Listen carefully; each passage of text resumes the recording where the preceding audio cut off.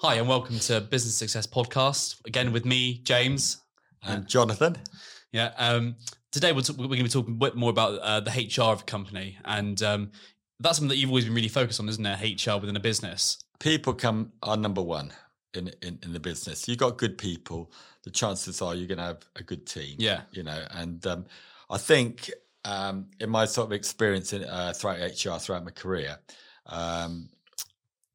people are lost at a business when they're not given the right role. They don't understand what their duties are. They're not motivated. They don't know how to contribute, to the performance on the business. But most importantly is because they're not getting the level of communication from the business owners as to actually how the business is operating and how they play a part in the performance of the business. I mean, I remember one thing that was stuck to me was that you said that, a business owner should always give the vision of the business to its employees. Say, look, this is where I want us to go, because then everyone can go, okay, now I know where we're going. If the business owner keeps everything secret, everyone starts second guessing, is that the right decision to make? Why did he choose that?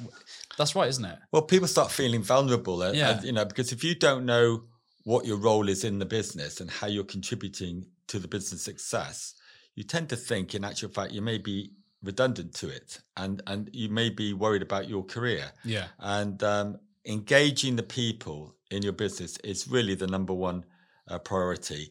And the thing is, by doing that and really understanding how your people operate, and I felt a little bit coming out of furlough that a lot of business owners that I come across have not actually firmed down on the job roles of their employees, for the simple reason that that they're worried about losing them, because the market is so volatile since we come out of Brexit. They fear that if we lose, what we've already got, how are we going to replace it? And they're thinking about how to get through the next day or the next month and so forth. They're not looking or planning for the long-term future. And so people planning and people management is so very important. Keen to a business success. Yeah. And the one thing is that by doing that, believe it or not, you can control your costs a lot of the time. What, just by managing your people correctly? Yeah, because in actual fact, if you can imagine, if you've not actually been told roughly what to do, what could take an hour, you could expand that to 4 hours, couldn't you? Yeah, I suppose. Yeah. With a bit of chit chat and a coffee stop and all that sort of stuff. Yeah. You could easily expand it. Yeah, you could expand it. So that, at the end of the day, if you haven't got KPIs for people and you haven't got any direction and they don't know what success looks like, the chances are what should take normally 1 hour could quite be expanded into a morning's work, which means that becomes very, very expensive for the business, and what we've seen is more and more people are disengaged when they come into work because they haven't got the direction and they haven't got the motivation and they don't know actually what part they play. But so also, having like a key outline for your employees is almost like sort of track lines of where they can go then, isn't it? And then it's like all of a sudden their efficiency is sort of straight at, like an arrow. People should know when they walk in to work what they're doing straight away. Yeah, okay. Not spend the first hour talking to the mates and having a coffee and just fumbling around and say, oh, I better do some work now. Yeah. They need to be targeted to doing the job immediately as they come in. And those who are perform that much better. But also what's really important is you're always going to have a level. It doesn't matter what business you're in. I certainly saw it in my own business when I took over the family farm for 10 years. Oh, yeah. That there's this word called shrinkage, all right, where stuff seems to go outside the back door, all right, without the owner knowing. And it's happened in every business, I've taken over, where in actual fact there's been leakage. And if you can stop that leakage, you're going to improve the profitability of the business. So a good example, I've done a lot of management in wholesaling. Mm-hmm.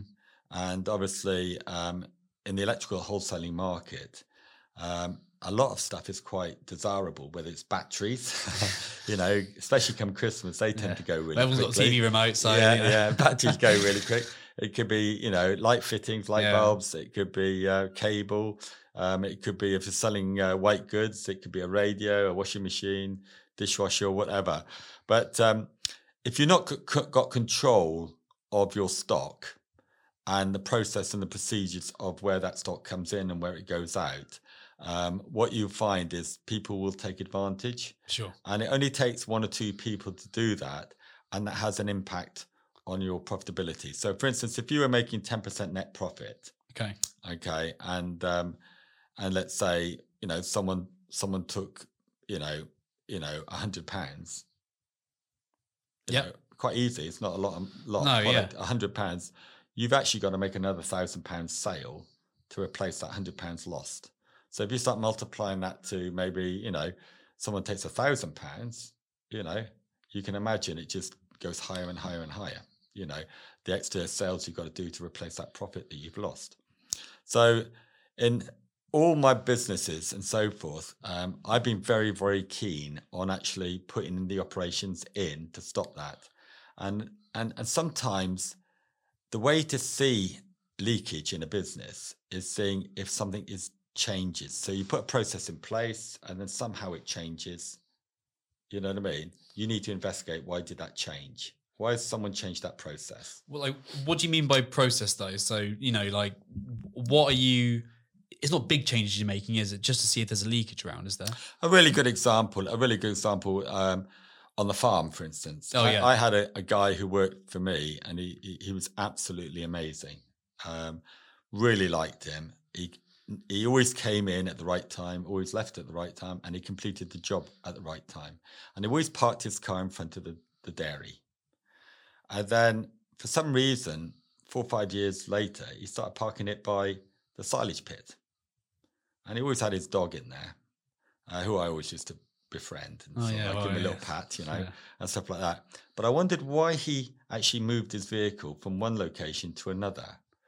And then asking questions, I noticed that he was actually renting some land and he was getting some bullocks himself and so forth.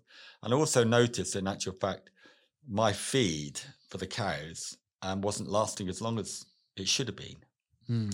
And so, in actual fact, that could only mean that I was being shortchanged by the supplier, or that I had a leakage in my business.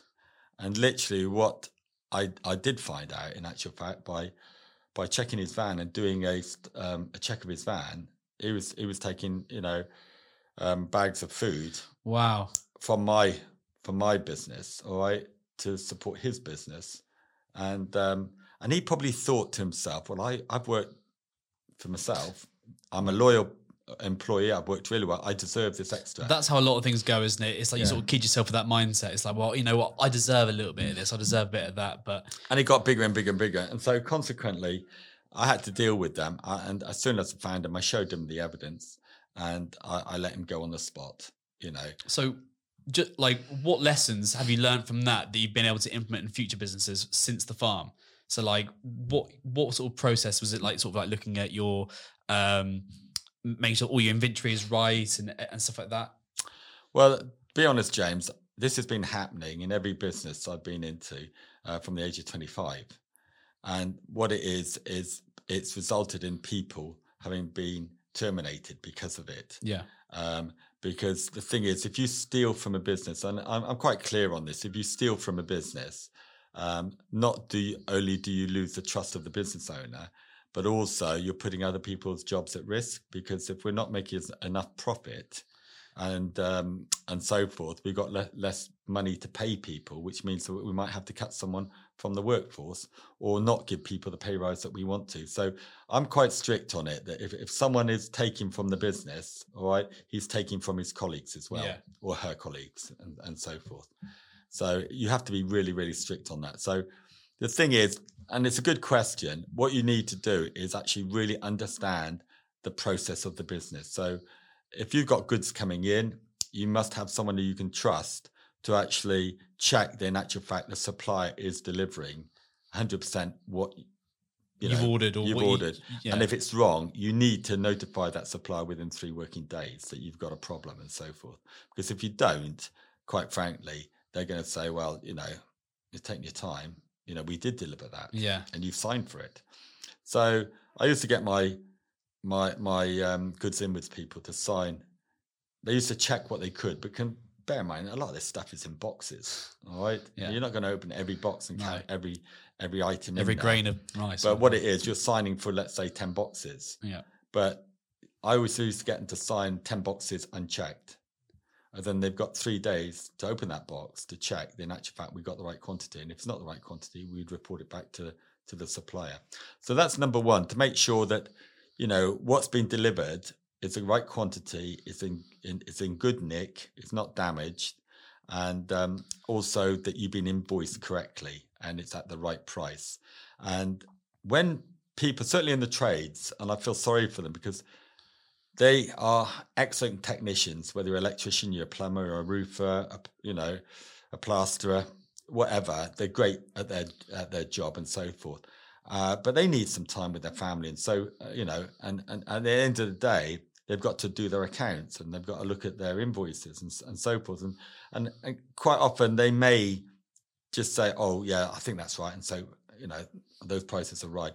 But they need to make sure that in actual fact they are being invoiced properly, because it's a lot easier for a wholesaler to overcharge a busy trader than it is for a trader to spot the mistake. Yeah, because the problem is that their work is all based on trust, because it's generally, I've got to get the work done, then I get paid. And if you're getting shortchanged at the end of it, well, the customer's still got all the work done. Yeah. It's quite a big problem with that one, isn't it? It's like, well, it is, and I would recommend any business, right, to focus on checking their invoices. When I was in Nottingham, I took over that depot, and it was a £10 million depot, 75 staff, put in a load of processes. But what I did was I employed a guy out of school to just check my manufacturer and supplier invoices. Guess how much do you think he saved me on overpriced invoice from suppliers in a year? I couldn't guess it. £250,000. Really? On a 10 million sales turnover, Jeez. He saved me £250,000 on suppliers overpricing me. Wow. And do you know what? And he paid a lot of wages. Yeah. By that saving, and the beauty of that is I made a record profit. And I was well pleased with it. And the manager... So no extra work, really, was it? It was actually saying, well, actually, it's what I'm owed. Yeah, exactly. And getting the debit notes out to the manufacturers, and not paying an invoice that's been overpriced. Yeah. Until it's been rectified. And, that is so, so important. And literally, I felt I was really on top of my finances, and the operations. So much so, the manager was over the moon, because in actual fact, it was operating really, really well. And that is such a simple thing to do, that if you don't have time to check your invoices, get someone else to do it, even if it's a virtual assistant, or, pay someone to check your invoice, because it's worth it.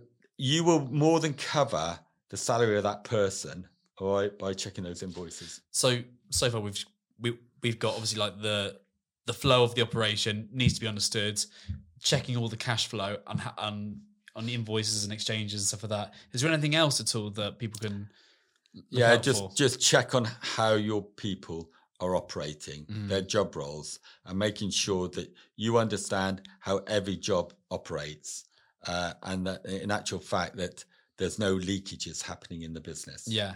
And there's plenty we could talk about on the sort of leakages that I've just mentioned a couple there. No, but, all right, they're really good points actually, because I think people don't really always understand like what they need to be looking out for. But I thought how you said it about the farmhand was really, really good.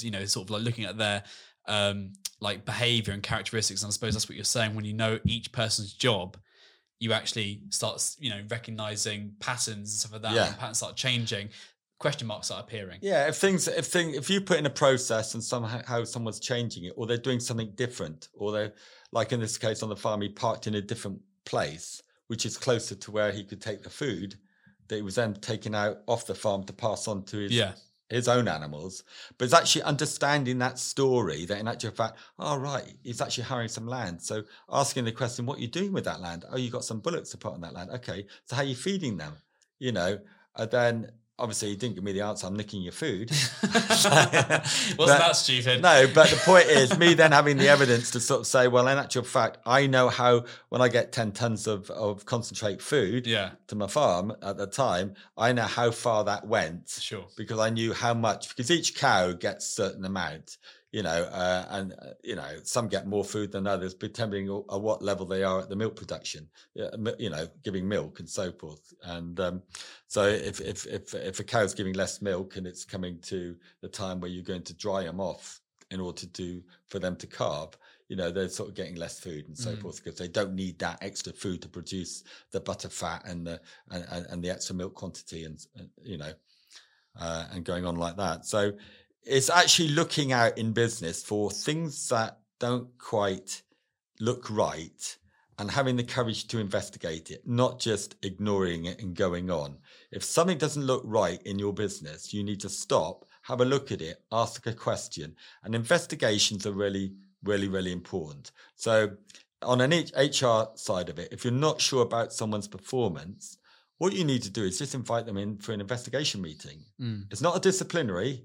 Well, it could lead to a disciplinary, but the point is you're asking to come in to have an investigation to actually understand.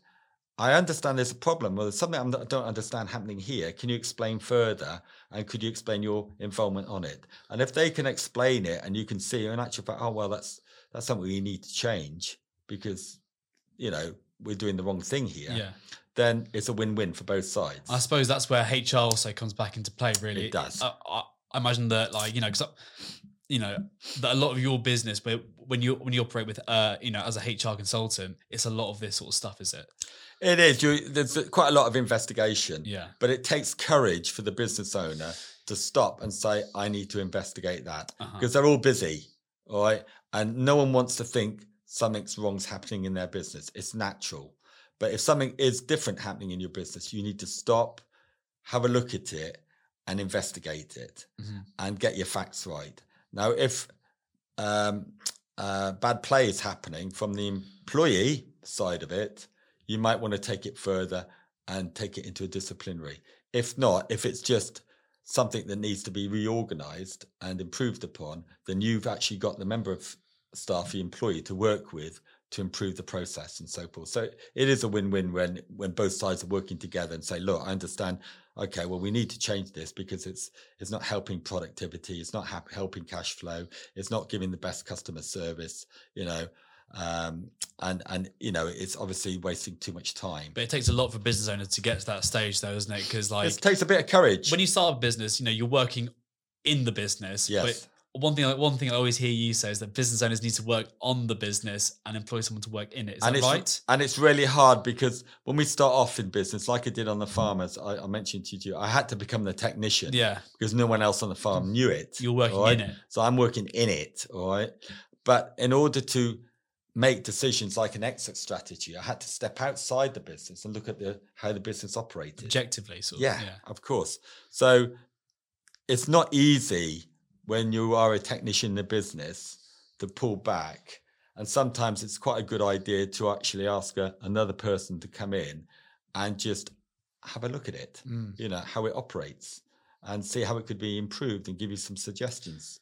Because when you're working in the business, you haven't really got time to sort of be wondering, is that guy shortchanging me a couple of quid here or there? Because you're focused on everything else, and also if you have employees, them as well. So, well, a business owner when they're working in the business, they are distracted because they're giving the customer service to the client generally. Yeah. Okay, the person working on the business is actually looking at other people giving the service to the client, so they can be more critical. So, the ideal is to work on the business and in the business, so you can actually monitor and manage and show leadership to everybody else. Cool. Well, I think that's all we have time for today on the Business Success Podcast. I've been James Keeble. Jonathan, thank you very much. Thank you very much for watching.